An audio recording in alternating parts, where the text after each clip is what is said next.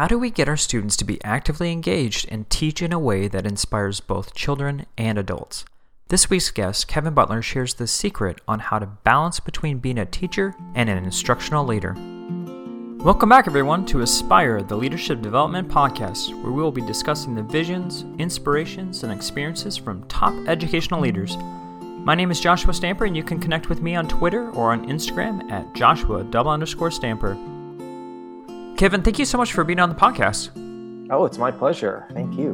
And Kevin, we have met in person at the Teach Better conference, and it was amazing. I have to admit, though, I'm a little embarrassed because the first time I met you, I didn't even know it was you in the room. We were setting up, I don't know if you even remember this, but we were setting up for the conference with the Teach Better team the night before, and I don't know if it was jet lag or lack of sleep, but I remember, fixing up the conference room and all these different chairs and things, and someone said, Kevin Butler's here, and I was like, where? And I didn't even realize that you were in the room with me, and I think you were doing something with balloons or something. Yes, I probably was a lack of oxygen because I was blowing up a lot of balloons. So it was amazing to meet you at the conference, and we got to speak a little bit, and you were on one of my bonus episodes from the Teach Better conference, and you just did some phenomenal things at the conference. And one of the topics that we covered just a little bit that I want to expand on is just your role on your campus and kind of your journey in education. Sure. So I graduated college, and right out of college, I got a teaching job. I started teaching fourth grade. At the time, I was 22 years old, and I was closer in age to my fourth graders than I was to anyone I worked with. And then a few years later, I was able to loop up into fifth grade, and this was all in New York, out in the suburbs of Long Island. And I taught there in the same classroom for 11 years. I never thought I would leave. I would vacation a lot in California, specifically Los Angeles. Mm-hmm. So I had started to make friends. I would spend 2 weeks, which turned into 3 weeks, 4 weeks, 5 weeks. And then just knowing some people via, through social media. In about spring of 2014, a startup school contacted me, and they wanted to know if I was interested in consulting with them as they were expanding from a K-4 school all the way through a K-8 school. So I found that pretty interesting, and through some conversations and back and forths, I decided to take that leap and try something new. My school in New York was very generous in giving me a leave of absence, so I kind of had an insurance policy. If it didn't work out in California, I could come back to New York. That 1 year turned into 2 years, which honestly just turned into me not wanting to return to the snow in the winter and the hot humidity in the summer for anyone who has been to New York. So I interviewed around Los Angeles. I found a home at the school that I'm at right now. It's an independent school in the suburbs of Los Angeles. And it was kind of cool because it's a fifth grade position. We're a little bit departmentalized. So I only teach fifth grade reading, social studies, and math, which opens up my schedule a little bit because I'm also the director of curriculum and instruction. So I have kind of two roles. I wear two hats. So I was able to learn some new things in that administration role as well. Yeah, so I know of you through Instagram and the lesson simulations that you do, and where you're completely transforming a classroom, and it really looks like the students are engaged and have active learning. So where did that concept come from?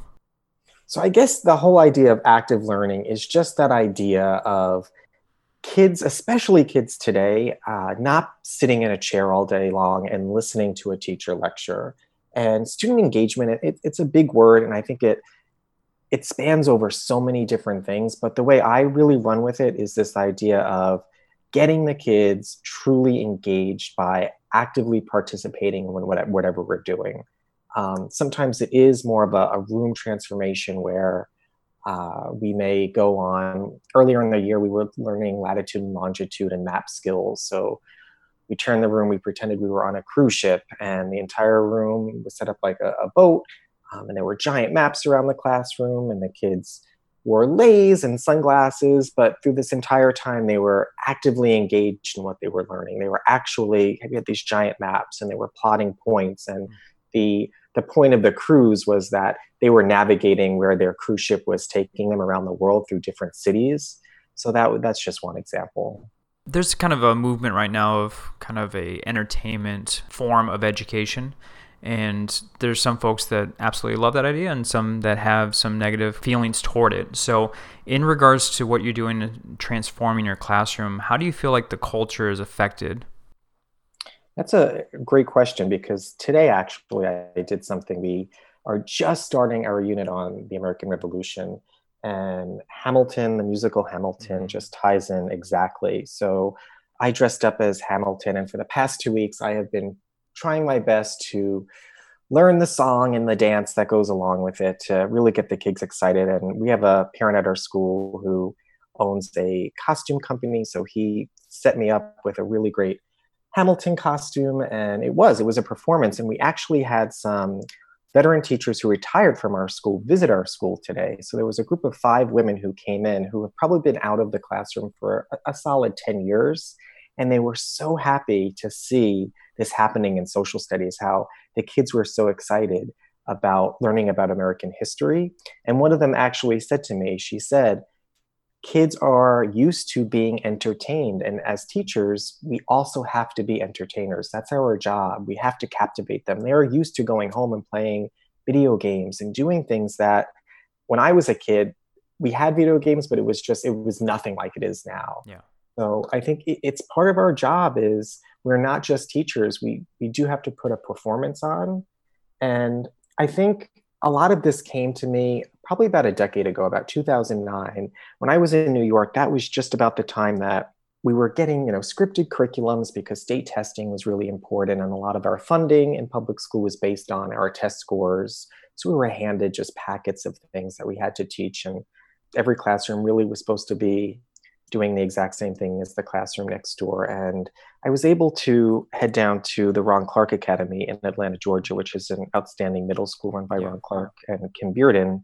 And I sat in Kim Bearden's classroom, and she does these room transformations and really is all about student engagement. And sitting there and being able to listen to her, almost giving teachers permission that engagement can be rigorous when you align it to your standards. And as long as those your performances or those special lessons are aligned to your standards, you can do it and kids get excited about it. Yeah. I mean, if I would have taken out a textbook today and we would have just read about, the first few battles of the American Revolution or the causes of the American Revolution, I would have lost them, 5 minutes into it. And I love the active piece where you're actually allowing students to create. And one of your projects that I've been noticing on social media is your morning co-host show. So for the listeners who don't know about that project, will you just let them know what that's all about? So I guess if I wasn't a teacher, I maybe would want to be a talk show host. So I kind of took my own passion and turned it into something educational. So our school, we really value and practice personal presentation skills and how students can really interact and communicate with not just their peers, but with adults as well. And in my classroom, the way I kind of took that on was this morning co-host show. So kind of picture if anybody watches Live with Kelly and Ryan in the morning, take a little bit of Live with Kelly and Ryan when they're kind of chit-chatting in the morning, add a little of the Ellen Show in, and then Late Night with Jimmy Fallon. And it's kind of a big combination of all that. And every day, the students, I pick somebody new. We take turns. It's optional. Nobody's forced to do it. And the first couple of minutes, it's our morning meeting. So they're running our morning meeting by telling us what they did when they went home the night before, what they may have done with their family. Maybe they had piano lessons. Maybe they had a football game. Then they are expected to be able to communicate back with me. Mr. Butler, what did you do? Where maybe did you dine out? Did you see any friends? Then we always have a question of the day. When students come in, they have a journal that they're writing in. So we share our own answers to that question, and that co-host for the morning also randomly picks on some kids to share their responses. Then we play some type of little icebreaker game together. Today I had a list of, it was like a true or false game. So the kids I gave them my co-host sentence, and they had to determine if it was a true statement about me or a false statement about me. So it's just that whole idea of building community, and then they close it up. So it's just a fun way to begin the day. So what's been the response? I mean, some teachers are starting to understand about the social emotional aspect of things, and they're bringing in check-in and different activities in the morning to kind of learn about their students. So have you seen a change with the dynamics and your relationship with your students through this activity? Definitely. I think we just get to know each other on such a different level. And, when I'm asked about it, it looks like it takes a lot of time, but it's really 7 to 10 minutes at the most. And it's that first 7 to 10 minutes of the day. They get a couple of minutes to unwind, talk to their friends. Like I said, they do write in a journal very briefly, but I think it's really a valuable way, much better than years ago when I used to maybe just give, a reading worksheet or some type of math review. I think this really is so key to building community in classroom culture. Well, I want to dive into your role because it's a very interesting role because you're a teacher, but then you also have kind of this administrative side to things. How do you balance the two between being a peer in the teacher role, but then also a director of curriculum? It's not easy. I think the first year I had to just kind of sit back and really look at it all. I was given some advice to just take it all in because it takes a year to really see the beginning to the end. But in that role, I have a bunch of different responsibilities. So some of the things are easy, like just reviewing current curriculum. If a teacher is interested in looking at something new or adding something to the curriculum, I kind of take a look at it. I kind of vet it for people. I provide PD at our faculty meetings. I bring in PD as well. I'll vet people to come in. I lead some book clubs and talks like that. But that first year really was just kind of learning the culture of the school. I'm kind of a believer that small steps, you go a long journey with small steps. So just that idea of really, again, building trust and listening to people and getting to know people, getting to know their needs. It's great because I am also like a middleman where maybe it's a little more stressful for me, but sometimes if teachers are too nervous or intimidated to go to their immediate director or their immediate supervisor, they'll kind of ask me my opinions or my thoughts or ask me to kind of get some more information. And then administration will do the same thing. They'll kind of ask me, what's the temperature out there? What are teachers saying about this? How do you think teachers will feel if we bring this person in or do this? So I think it's a win-win for everybody. So I'm a true believer that every educator is a leader on a campus, and there are some folks out there that do not have a leadership title, but they are wanting to make an immediate impact on their campus. For those folks, what kind of advice would you provide them? Find a good mentor. That was so important for my role because being an administrator is so different than being a teacher. I consider myself to be a really good teacher, but I am no far that great of an administrator yet because I'm still learning all those things. Because you get to see a whole different perspective. You get to see the whys and the why nots. I give, advice would be to try to, if you're interested in being a leader, a lot of things take place over the summertime. So if you're able to be present on your school campus during the summertime, that's a great time. Communication is so important.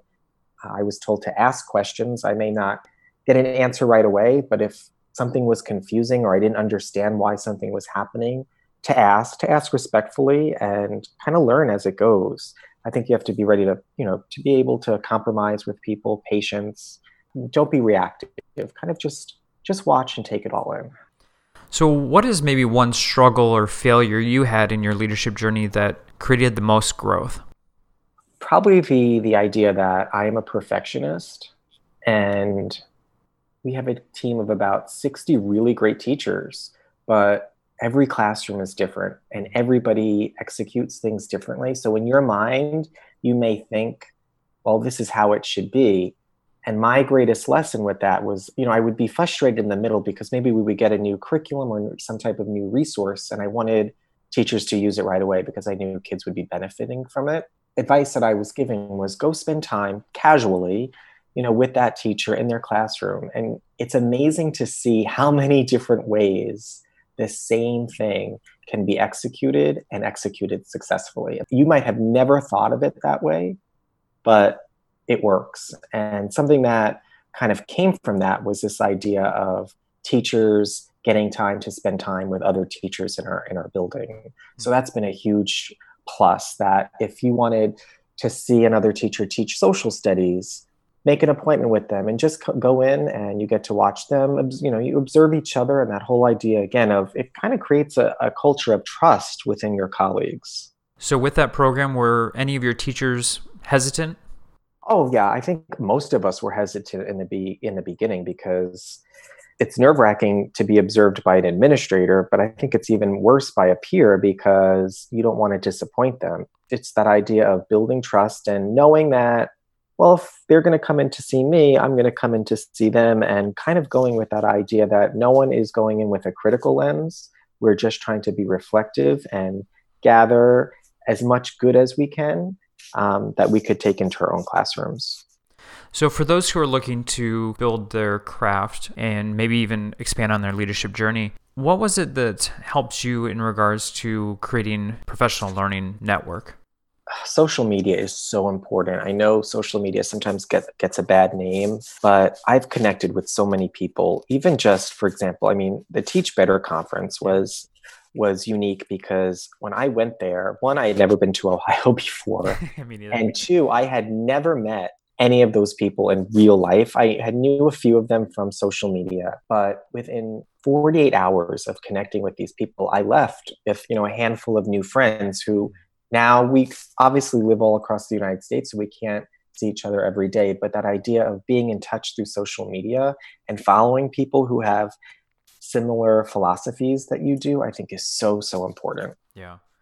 With the Teach Better conference, you had an opportunity to speak, and your whole idea was creating the experience, right, for our students. So what was kind of the main concept of that session that you provided?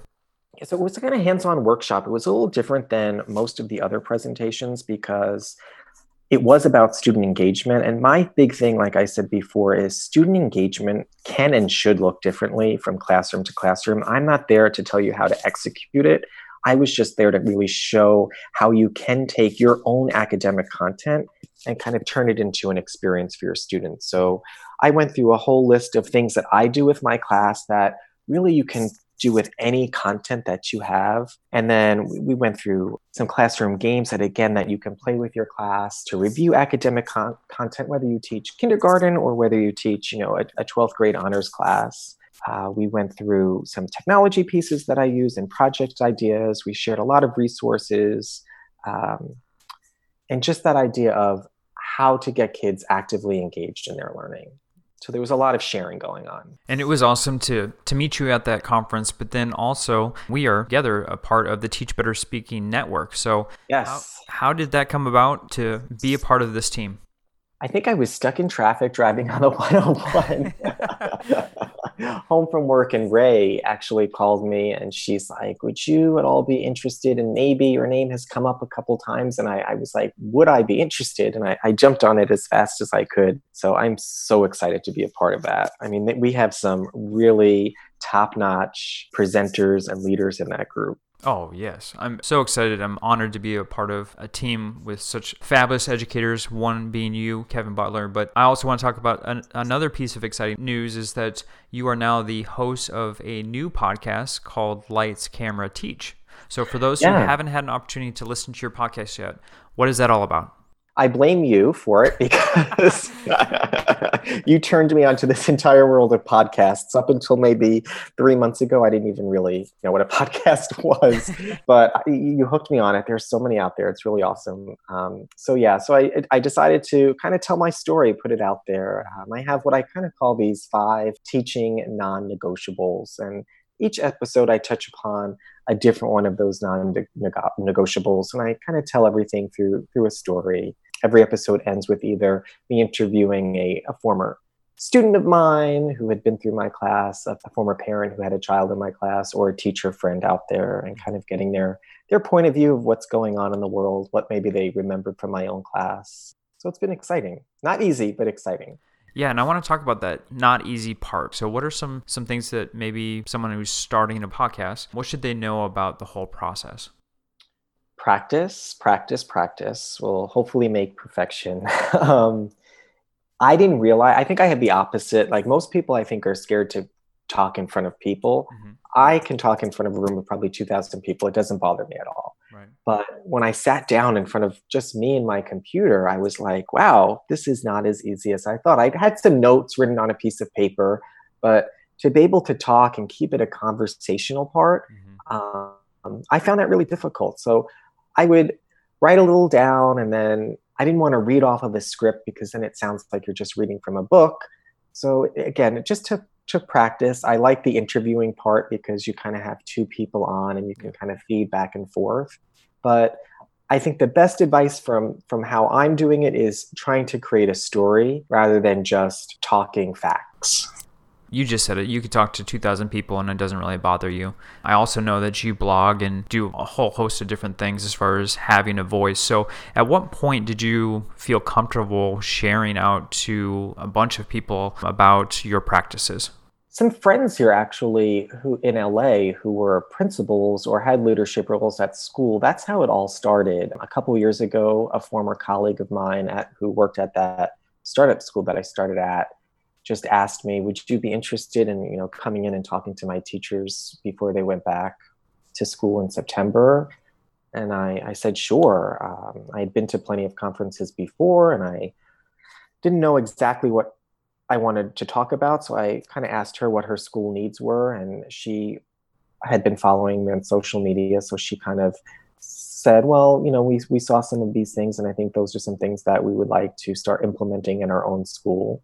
So it kind of just started with me going to one of our local schools here in LA, and then she talked to another principal. So it's kind of been with that. And then Teach Better was one of the first bigger ones that I spoke at.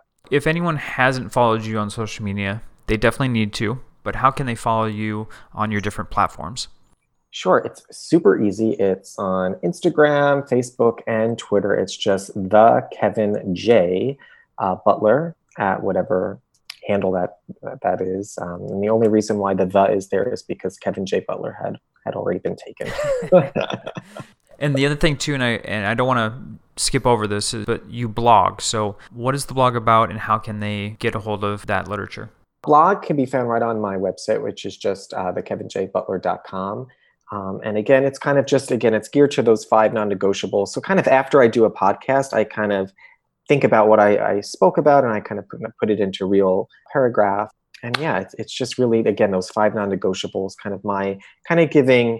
explaining what you may see on social media. A lot of times I'll get messages, well, how did you do that? Or where did that resource come from? So I'm kind of answering those questions, or what are the directions of that game? Or how do I make that game? So it's kind of me answering all of these questions that I've gotten over the years of being on social media.